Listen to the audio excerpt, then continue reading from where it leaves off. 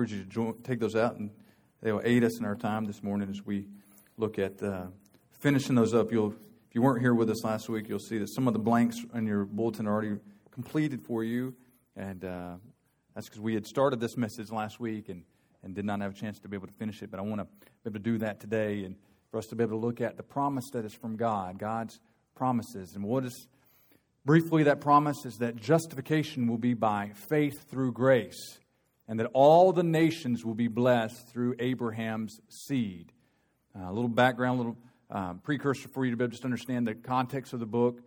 Paul's writing to the churches in the Galatia area, or the Galatians, if you will, and that's from the variety of churches that he had seen in his missionary journeys. That would be Antioch, Pisidia, Lystra, Derbe, Iconium, would be the churches that you'd see in the book of Acts, chapter 13, 14, as he's making his way through this area, and he's now communicating back to those local assemblies that have gathered to study God's Word. What you'll see is a recurring theme in the life of the Apostle Paul is that the Judaizers, those who would follow the law of the Old Testament, are constantly following right behind Paul. Wherever he would go, they would begin to try to challenge him. And this is exactly where he found himself in trouble there in, I believe it was Lystra or Derbe, where they attempted to stone him to death, and they left him for dead, assuming he was dead, and then God miraculously raises him up, and he makes his way on his journey nonetheless.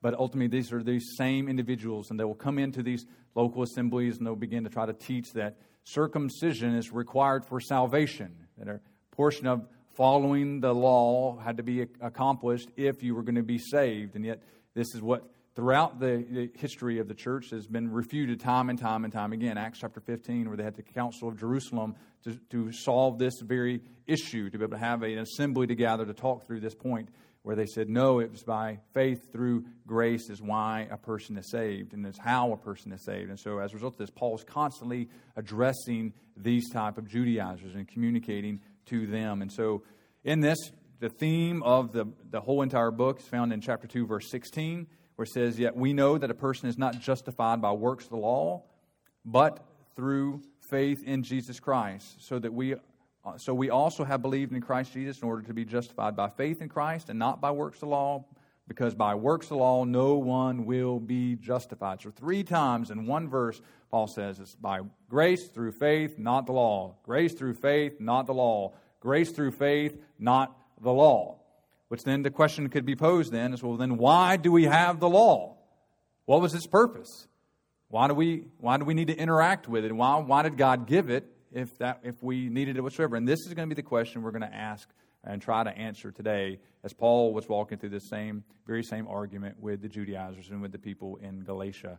They're trying to communicate that. And so the first question you'll see, as we answered last week, I'll just go through these very briefly, found in verses 15 through 18. Does the law annul the previous promise?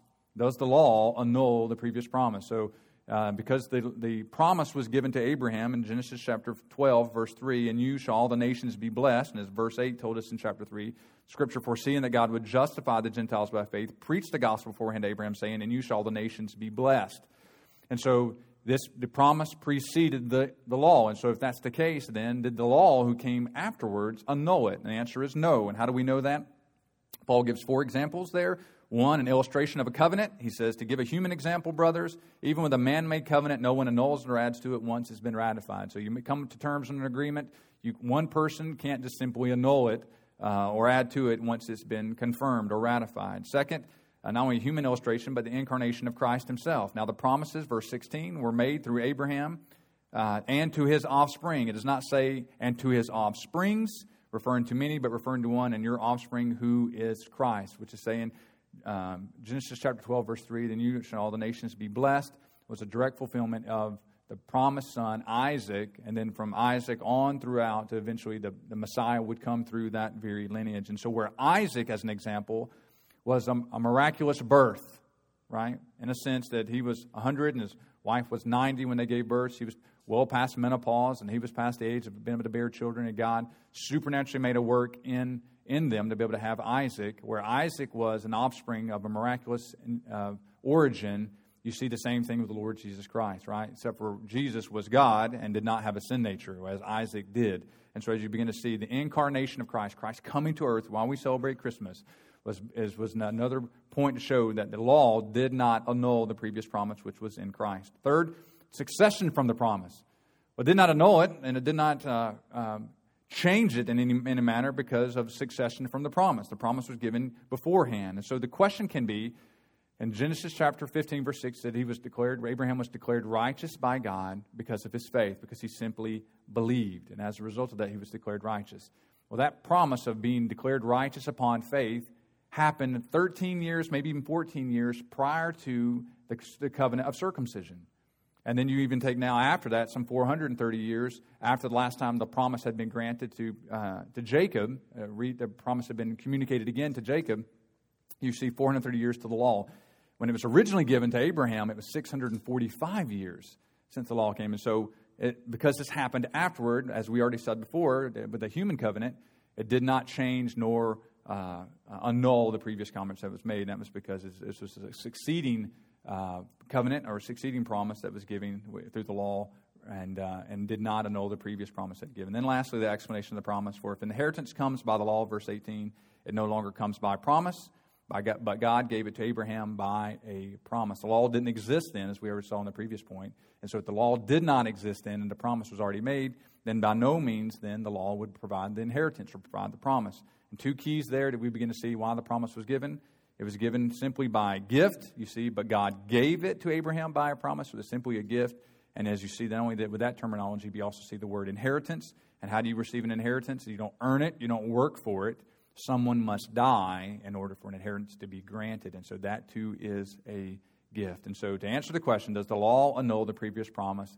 No. Why? Illustration of a covenant, incarnation of Christ through that covenant, succession from the promise, and then lastly, the explanation of the promises.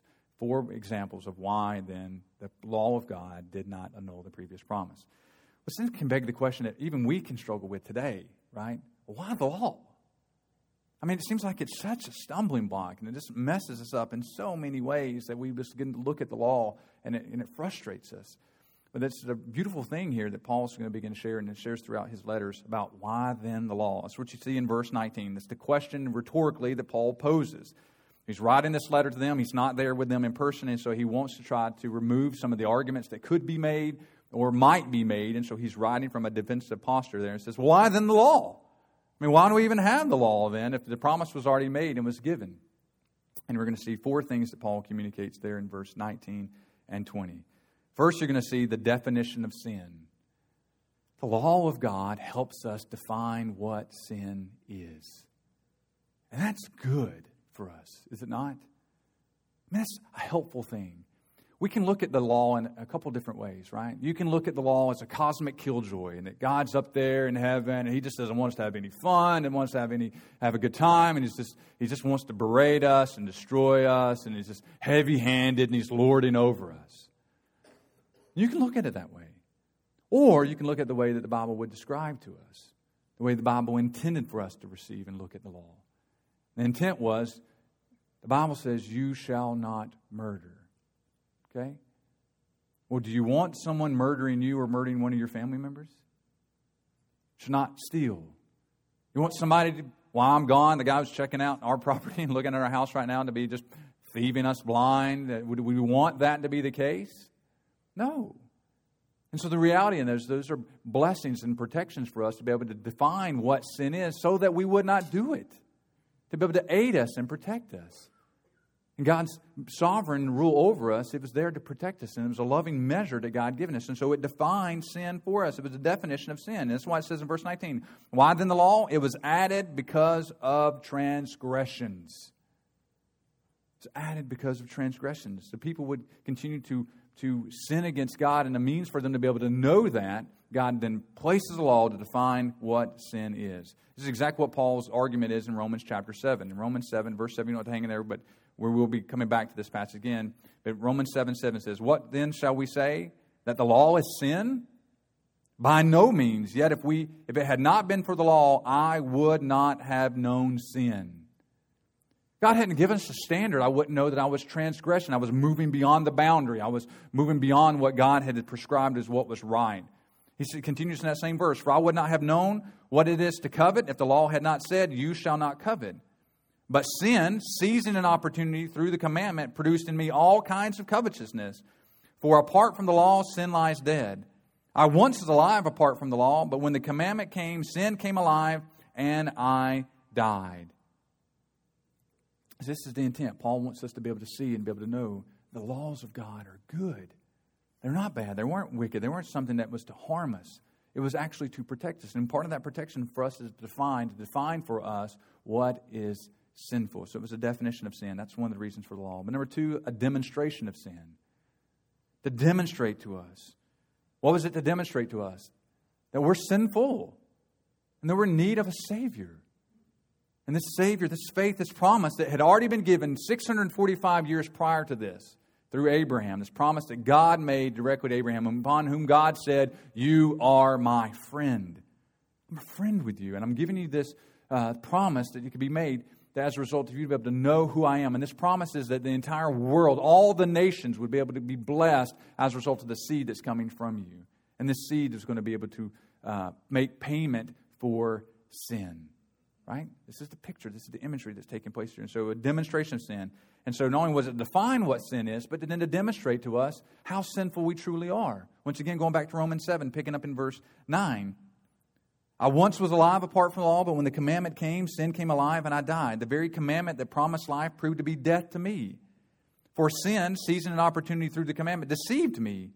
And through it killed me. So the law is holy and the commandment is holy and righteous and good. So when we can look at the law is not bad. It was just we in our sin nature trying to pervert the law. We try to then say that the law was the means by which for us to be able to grant life. And that's what the passage said here. The very commandment that promised life proved to be death to me. Right? Now, how could it promise life? Well, it just demonstrates to us that ultimately we have life if we could keep it. But we don't have life because why? We can't keep it. And so it can't give life because why? It doesn't promise that. It just demonstrates that we're alive in Christ as a result of that we're able to keep God's will and God's standard. And so the law is holy and the commandment is holy and righteous and good. And in verse 13, this is the illustration here of how it demonstrates in us that we're sinful. Did that which is good then bring death to me? So if the law is good, did it bring death to me? Could a standard bring death? No. It's transgressing the standard that brings death, is it not? We've talked about several times here in our sermons before, is ultimately that even in the Garden of Eden, right, there was a commandment. And you can enjoy all of these blessings, but this one tree do not take. And if you transgress that law, that commandment, then it will bring forth death. So that which is good, that law of protection there that God had placed over Adam and Eve, did that bring forth death? No. The transgression of that commandment brought forth death. And so it was a garden of yeses with one no. And that's how we need to look at God's law. Promises of God are yes and amen in Christ Jesus. We should look at it as a blessing. With very few no's. But the no's that He grants us, we should be careful to pay attention to and careful to obey. And so that which is good, the law, then bring death to me? By no means. It was sin producing death in me through what is good, in order that sin might be shown to be sin, so that's the definition, and through the commandment might become sinful beyond measure. There it is, the demonstration of sin. Only did God define it, I'll be able to see what sin is. The sin might be shown to be sin. It might be defined. I could see it with my eyes. That's sinful. But then ultimately, through the commandment, we might become sinful beyond measure. That the demonstration of sin could be demonstrated to us. We would know exactly what it is that God wants of us and the reality of what happens to us, the consequences of sin when we transgress that, when we move beyond what is right. Which then leads to our third point. Why then the law? It gave a definition of sin, a demonstration of sin, and an admonition against sin. To be warned that what? Death comes through transgression of the law. It is death that we're going to be seeing. And so as we see the sin defined and we demonstrate that we are sinful beyond measure, then it should provide us in a state where we're hopeless and helpless apart from one who is going to be able to make payment for sin. Which then it makes complete sense, does it not? That ultimately this is setting this thing up so eventually that we would be longing for a Messiah. Several years ago, I think it was 2012, we did a reading plan together, and we chronologically read through the entire Bible as a faith family. And many of you guys were here and remember that when we dove in. I remember the summer months. So it's probably around June to August, maybe even early September, that we were in the major and minor prophets. And it was just like, man, judgment after judgment after judgment after judgment. And it was like there was this longing that our church began to almost take on the attitude and begin to really empathize and sympathize for the children of Israel. And it's like, man, we cannot wait for the latter part of September and October. We can get into the New Testament. Finally, the Messiah has come. Right? I just remember it was just like, even me every week, I was like, I don't even want to preach. I just want to kind of just lie on the pulpit and just say, yet again, here we go, more judgment, more wrath. And yes, there was these promises that Jesus was coming, but ultimately, as we were waiting for his appearance, it was just like, we were just weighing us down, right? And this is the picture here. This admonition against sin is that, man, you should be warned that sin causes destruction. It destroys us. It destroys our relationships. And once again, you go all the way back to Genesis chapter 3. Everything changed, did it not? Relationship between God and man changed. Relationships between man and woman changed. Relationships between man and creation changed. Man and the animals that were there and man and the ground. Everything was radically altered and marred as a result of sin. And it was a warning to us that this is going to be difficult and this is going to be hard. But even then, Genesis chapter 3, verse 15, there was a promise that they should bruise his head and they should bruise his heel, right? A promise that was going to be made. And this is the promises. So even after that, all these successions of other things that were added and added and added and added did not nullify the previous promises that were had. But it was a warning to us about what was taking place. And that's what you see in verse 10. Why then the law?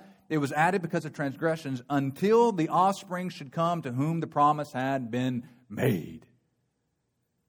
Now it had a meaning for Abraham at that particular time. And the meaning was there was a promised child, Isaac. And through Isaac, then, there was going to be a multitude of other children. And through the multitude of other children, you were going to begin to see that God's promises had been fulfilled. The promises were a land and a lineage, right? You're going to be in the promised land that I'm giving you. And in that promised land, there's going to be a lineage of your people and that you will be blessed. But it was far bigger than that. And it wasn't just this lineage, but it was going to be all nations, as Genesis 12:3 told us. And so ultimately, there was an admonition. It was a warning against sin. And in that warning against sin, it began to make us long for the future promise to be fulfilled in Christ Jesus. And then lastly, the law. And then what's up with this law? And then he begins to walk through almost, as you read in the latter part of 19 and 20, it's like he changes gears. It's like, what in the world are you talking about? Look what it says here in the latter part. Until the offspring should come into the promise, to whom the promise had been made. And it was put in place through angels by an intermediary. Now, an intermediary implies more than one, but God is one. Now, even as I read through this, and I just try to, before I start reading commentaries and a variety of other things, I just try to read over the text and read over the text and read over the text. And just make sure that I understand it for myself before I start allowing other influences, other godly men to be able to speak into my life. And so I just remember getting to the latter part of 19 and 20 and going, well, what in the world are we talking about? What does this even have to do with the law and how this came?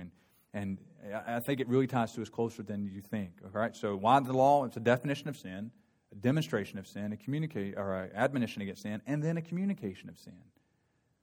I want you to be able to see how this plays out, a communication of sin. And the communication, how we define it and demonstrate it and the warning against it, was coming through an intermediary. Now, first, let's make sure we understand, right?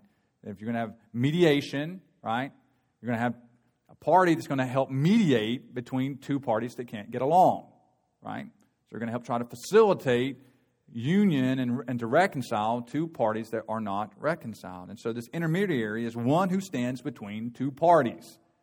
And this is really, really important because you're going to see this begin to play out and make sense, I think, for us as we walk through this. So why the law? It's because it speaks of how much greater than God's promise is than the law that came as a result of that. Now, how does this make sense? Well, Paul picks up on this argument.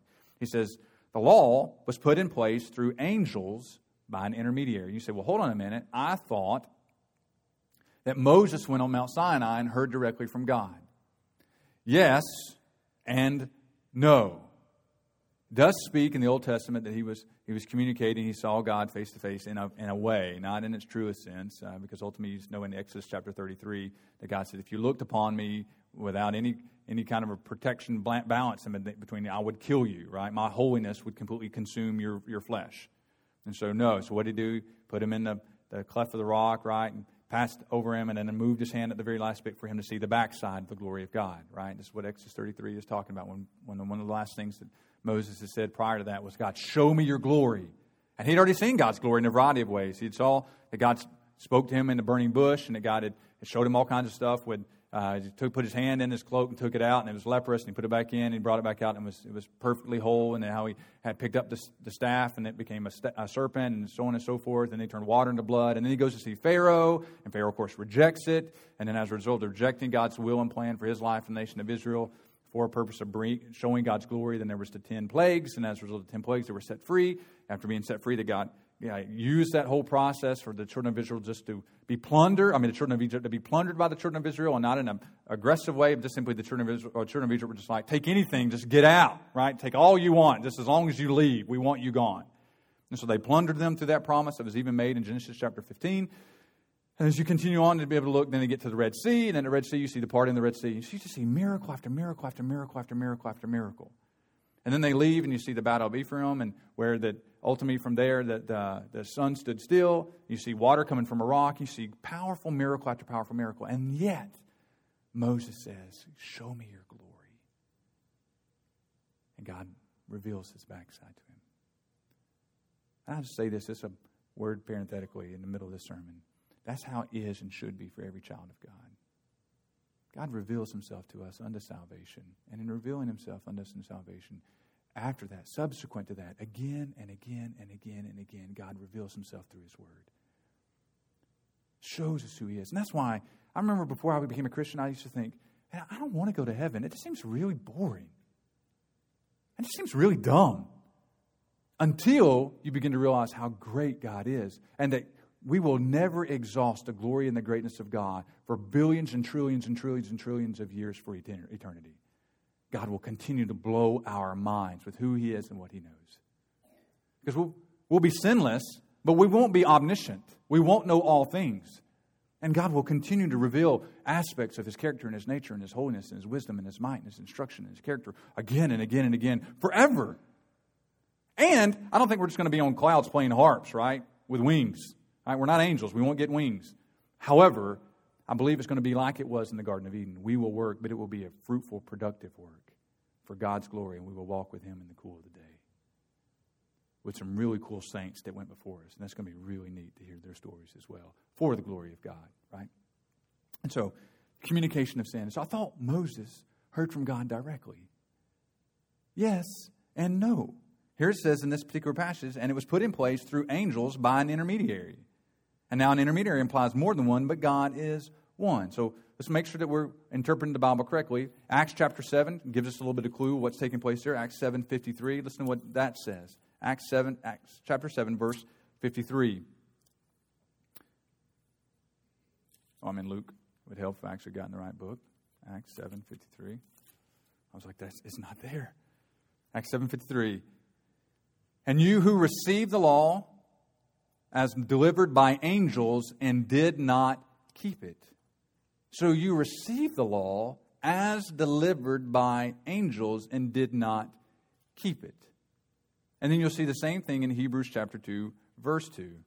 Hebrews chapter 2, verse 2 that says this. You don't have to turn there. We're just going to be there for a moment.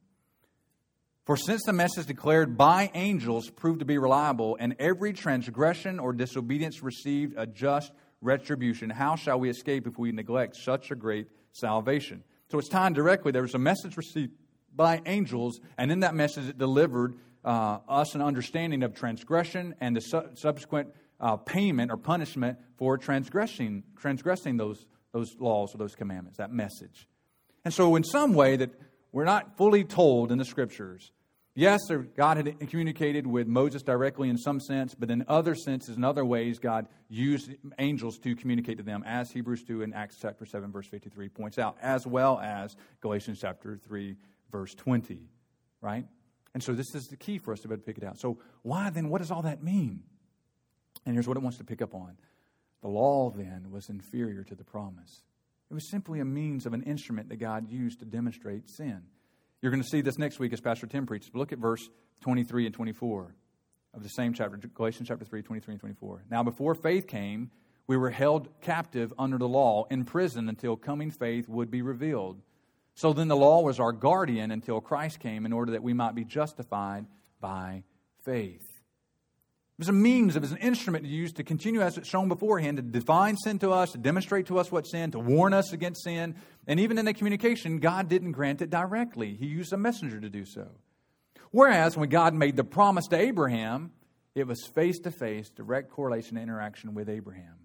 Right? And so it just shows in so many ways the inferiority of the law as it relates to the promises of God.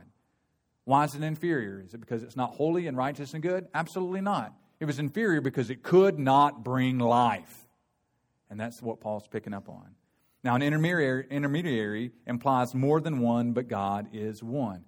Now, what's the theme he's picking up on? Remember last week when I told you about the covenant that was made and the man-made covenant and how they would make covenants and they would split the animals in half and they would put each animal on either side and they would walk through the blood to demonstrate or ratify the covenant? And you remember in Genesis chapter 15 what happened? Abraham did everything that God had prescribed for him to do. And then as it's getting later in the day, it grew dark. And then what happened to Abraham? Talk to me. You remember Genesis 15? What happened to Abraham? He was what? Put to sleep. And so did Abraham walk through the covenant to help ratify that covenant with God? No. God alone made a covenant with His Trinitary self, right? And the God the Father, God the Son, God the Holy Spirit was going to accomplish this apart from any works from man. You're going to go to sleep, and I'm going to accomplish this on my own. Because you can't keep your half of the bargain, but I fully can. And so the promise I made in Genesis chapter 12, now it's going to be sealed in Genesis chapter 15, with a covenant I'm going to make with you. And I know you're not going to be able to keep it, so I'm making the covenant with and by myself. The promise is on me and on my nature and for my name's sake. And as a result of that, this is what it's communicating here. Now, an intermediary implies more than one, but God is one. Who did God make the promise with? Himself. And He did not need anyone to aid Him to fulfill His promises. That's good for us to know. And so simply the law is not a means for us to keep things, for us to be righteous. If you're here this morning, you've been taught that. Whatever your background was, you're Baptist or Catholic or Methodist or Presbyterian or Lutheran or Episcopalian or charismatic in some kind of Pentecostal sense, whatever your background is, you are not declared righteous because of the things you do. It demonstrates that Christ has changed you by your actions, sure. But that's fruit. That's not the root. The root of my salvation is in Christ's finished work on the cross alone. Period. Now, it gets confusing. It does. I understand it. It can get confusing. You can be like, well, you would say a person isn't saved if they don't have fruits in keeping with repentance. Yes, fruits, the byproduct of the root that's in keeping with me repenting from sin and placing my faith and trust in Jesus. But the root is what grants life. And what's the root in this illustration? Jesus' death and payment for sin on the cross, which is why the law came. So why then the law? Definition of sin, demonstration of sin, admonition against sin, and even the communication of sin was through intermediaries and not by God directly Himself. He chose to use a means by which. And so the intermediary was angels, and then the angels gave the law to whom? Talk to me. On Mount Sinai, who got the law? Moses. And then was anybody else able to come up on the mountain? No, they had to stay a distance away from the mountain, right? You go up along. We're scared of God. We don't want anything to do with God. You go talk to Him, and you bring it back to us. And so in a sense, you see that you have angels being an intermediary between God and Moses, and then Moses being an intermediary between the angels and the people. And so look how far the people are separated from God because of sin, the communication of sin. To go all the way back to Abraham, was there an intermediary? Nope. God showed up and spoke to Abraham Himself and gave him a promise. And that's the promise that we're trusting in.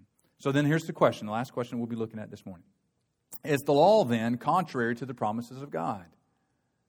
God made a promise. Did it annul the promise when God gave the law? No. And then why the law? We talked about that. So then, are the law of God and the promises of God in conflict with one another? Are they against one another? And the answer is no. They're not against one another. And we're going to see this in verses 21 and 22. First, we're going to see the law and its condemnation. The law and its condemnation. Verse 21 and 22. Is the law then contrary to the promises of God? Certainly not. For if a law had been given that could give life, then righteousness would indeed be by the law. Right? So the issue here is that how can we be granted life or us to be declared righteous? We're granted life or declared righteous because of what? Faith in Christ, not the law. But if life could be granted through the law, then yes, they would be in conflict with each other. They would be in disharmony. God would not have kept His word, that it would be by faith in the promises that God's granted. Whereas we saw in verse 7 of chapter 3 and in verse 9, know that those of faith are the ones of the sons of Abraham. Verse 9, so then those who are of faith are blessed along with Abraham, the man of faith. Abraham was blessed and it was counted him as righteousness simply because he believed, not because he did stuff. But because he believed, guess what? He did stuff, right? He obeyed the things that God said. But don't get those into reverse order. We obey because we first believe. We don't obey and then believe, right? If I step out in faith, I'm stepping out because I'm trusting the promises that were granted from God, right? I'm trusting who He says He is. But that's not what the law was given for. The law was given to define sin, to demonstrate sin, to warn us against sin, and to communicate to us about what sin is. And so if law had been given that could give life, then righteousness would indeed be by the law. But the Scripture imprisoned everything under sin. Once again, go back to Romans 7 as we talked about the definition and demonstration of sin. The law or the Scripture as it's read here in this particular passage was simply to show us we aren't good and we can't please God in and of our own means. Right? Hebrews 11:6 says, how do we please God? It's impossible to please God apart from what? Faith. God is pleased with us. He pardons us. He grants us peace with Him as a result of faith in Him, not of works of the law. And this is the whole argument that's just been swirling around. And I'm telling you, it's still an argument that swirls around today. And if I do all these things just right, that God will let me in. If I'm Mormon, then I get to be the third tier of heaven, right? And it's a complete misrepresentation of even the word of heaven, how it's used in the three senses. I get a third tier, and I eventually get my own planet, and I become a god, is what the Mormons would say. That's why it's a works-based mentality. I've got to do these certain things. If I get baptized by the priesthood of Melchizedek, and if I miss out, then somebody can baptize me by proxy after I'm dead. They're not looking at what the Scripture says and how, it's faith and works is what that's trying to communicate. But if we go back to what chapter 2, verse 21 says, I do not nullify the grace of God, for if righteousness were through the law, then Christ died for no purpose. What a slander to God to say your death on the cross meant absolutely nothing. And what are we trusting in? Works? Well, then how much works? And what about me and my inexposure to certain things and my ability to not know certain things about the gospel? How much work should I be able to do? And what if I die before I'm 30? What if I die before I'm 12? What if I die before I'm 6?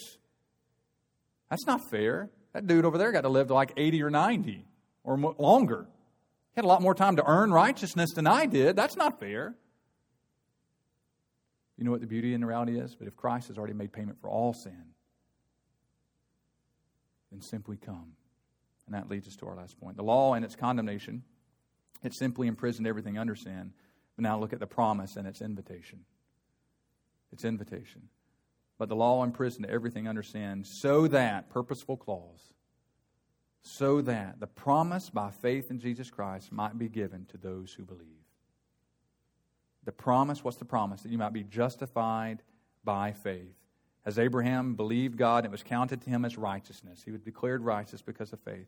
That same promise could be granted to us by faith in Jesus Christ, given to those who believe. If we simply believe. Now, one quick caution and clarifier here, just to make sure we're on the same page.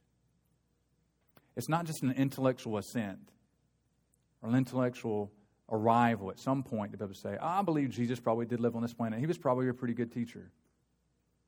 That's not enough. It's not enough. The book of James says that even the demons believe and tremble. They know who Jesus is. They could define who Jesus is. They from a variety of parts in the Gospels could begin to say, we know who you are, Jesus of Nazareth. They've been around a lot longer than we have. And you know the Bible says that the angels and demons learn from us? I wonder what they learn. Here's what I think they learn. They learn the grace of God from us. Why would God grant repentance and salvation to such a sinful person? Why would He do that? Why would He lavish His mercy and grace and give him an heir of all the blessings of Christ Jesus, who sits at the right hand of the Father right now? Why would He grant Kevin Edmonds that? Which is why it goes back to justification. Remember our hypothetical question? If you were here a few weeks ago, I want you to answer this question for me. If God were to look at you right now and say, why should I let you into heaven? What should your answer be? Talk to me. You got it. What is it? If God looks at you and says, why should I allow you into heaven? What should be your answer? You shouldn't. Right? You shouldn't. But then now, why will He? Because of Jesus and His finished work for us on the cross.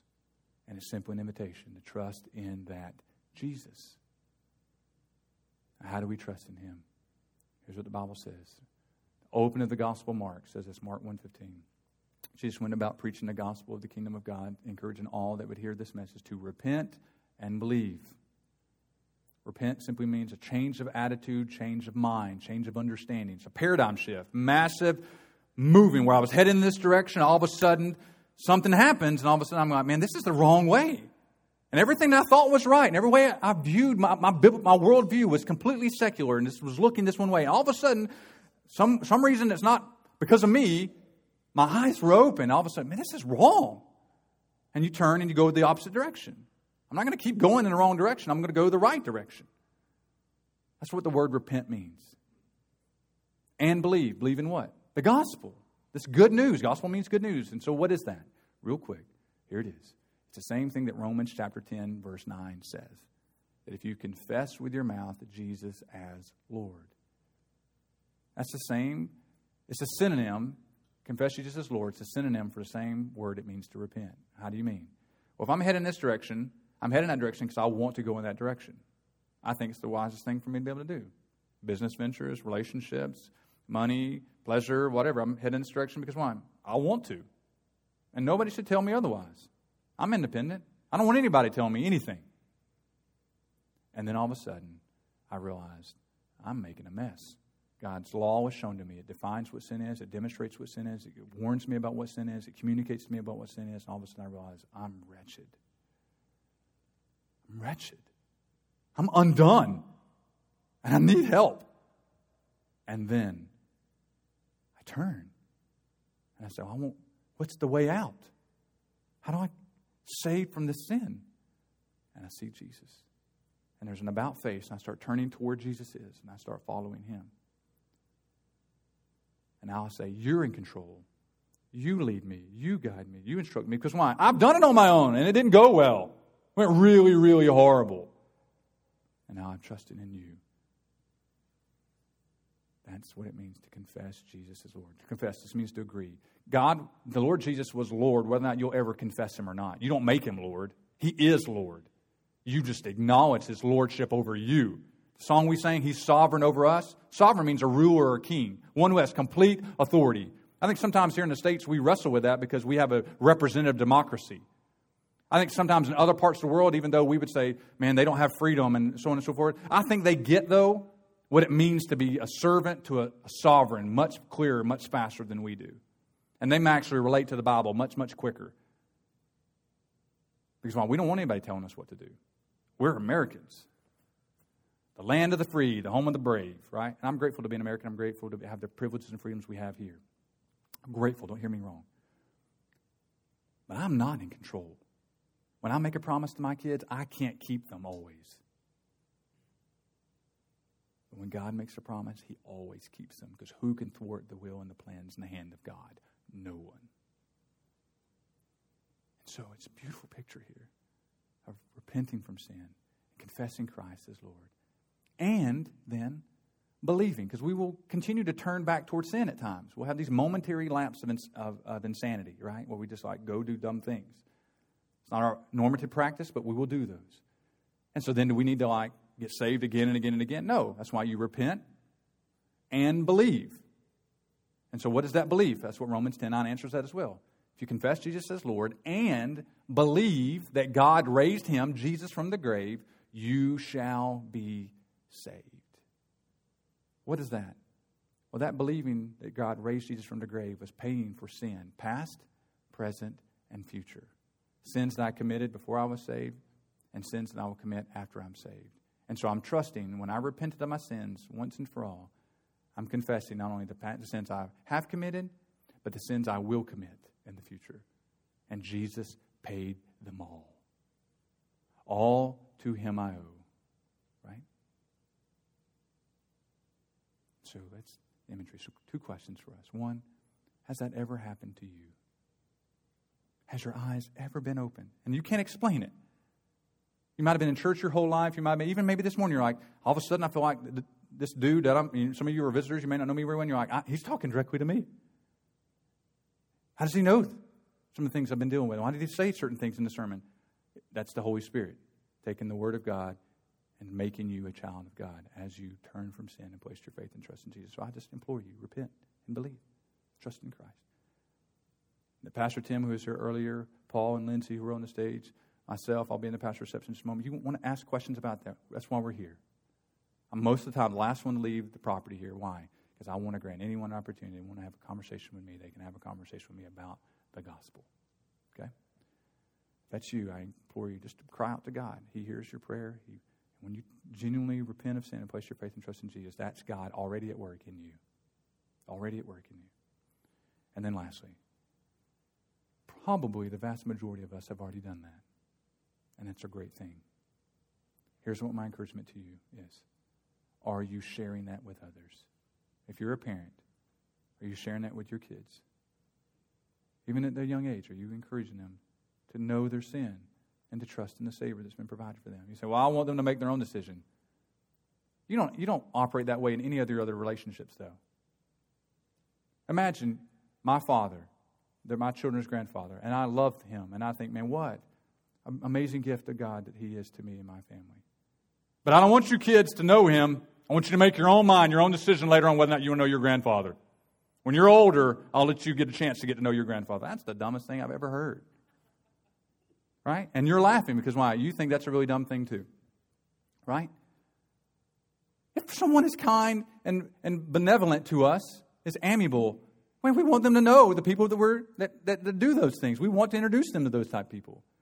Well, if God is the epitome of what love and kindness and mercy and long-suffering is, why wouldn't we want our children to know God? Unless we don't believe that's who God is. And we look at the law like God is evil and harmful and harsh toward us. And that's not because God is. It's because our sin nature doesn't want to repent of sin. And so if you're here and you've already repented of sin, whether it's your children, your coworker, neighbor, friend, classmate, even to the ends of the earth. Why? Paul and Lindsay were on a plane to fly halfway across the world to India. Or Tina in Thailand and Cambodia with people who look different, have cultures and foods and systems of doing things that's completely foreign to us. Why would we do that?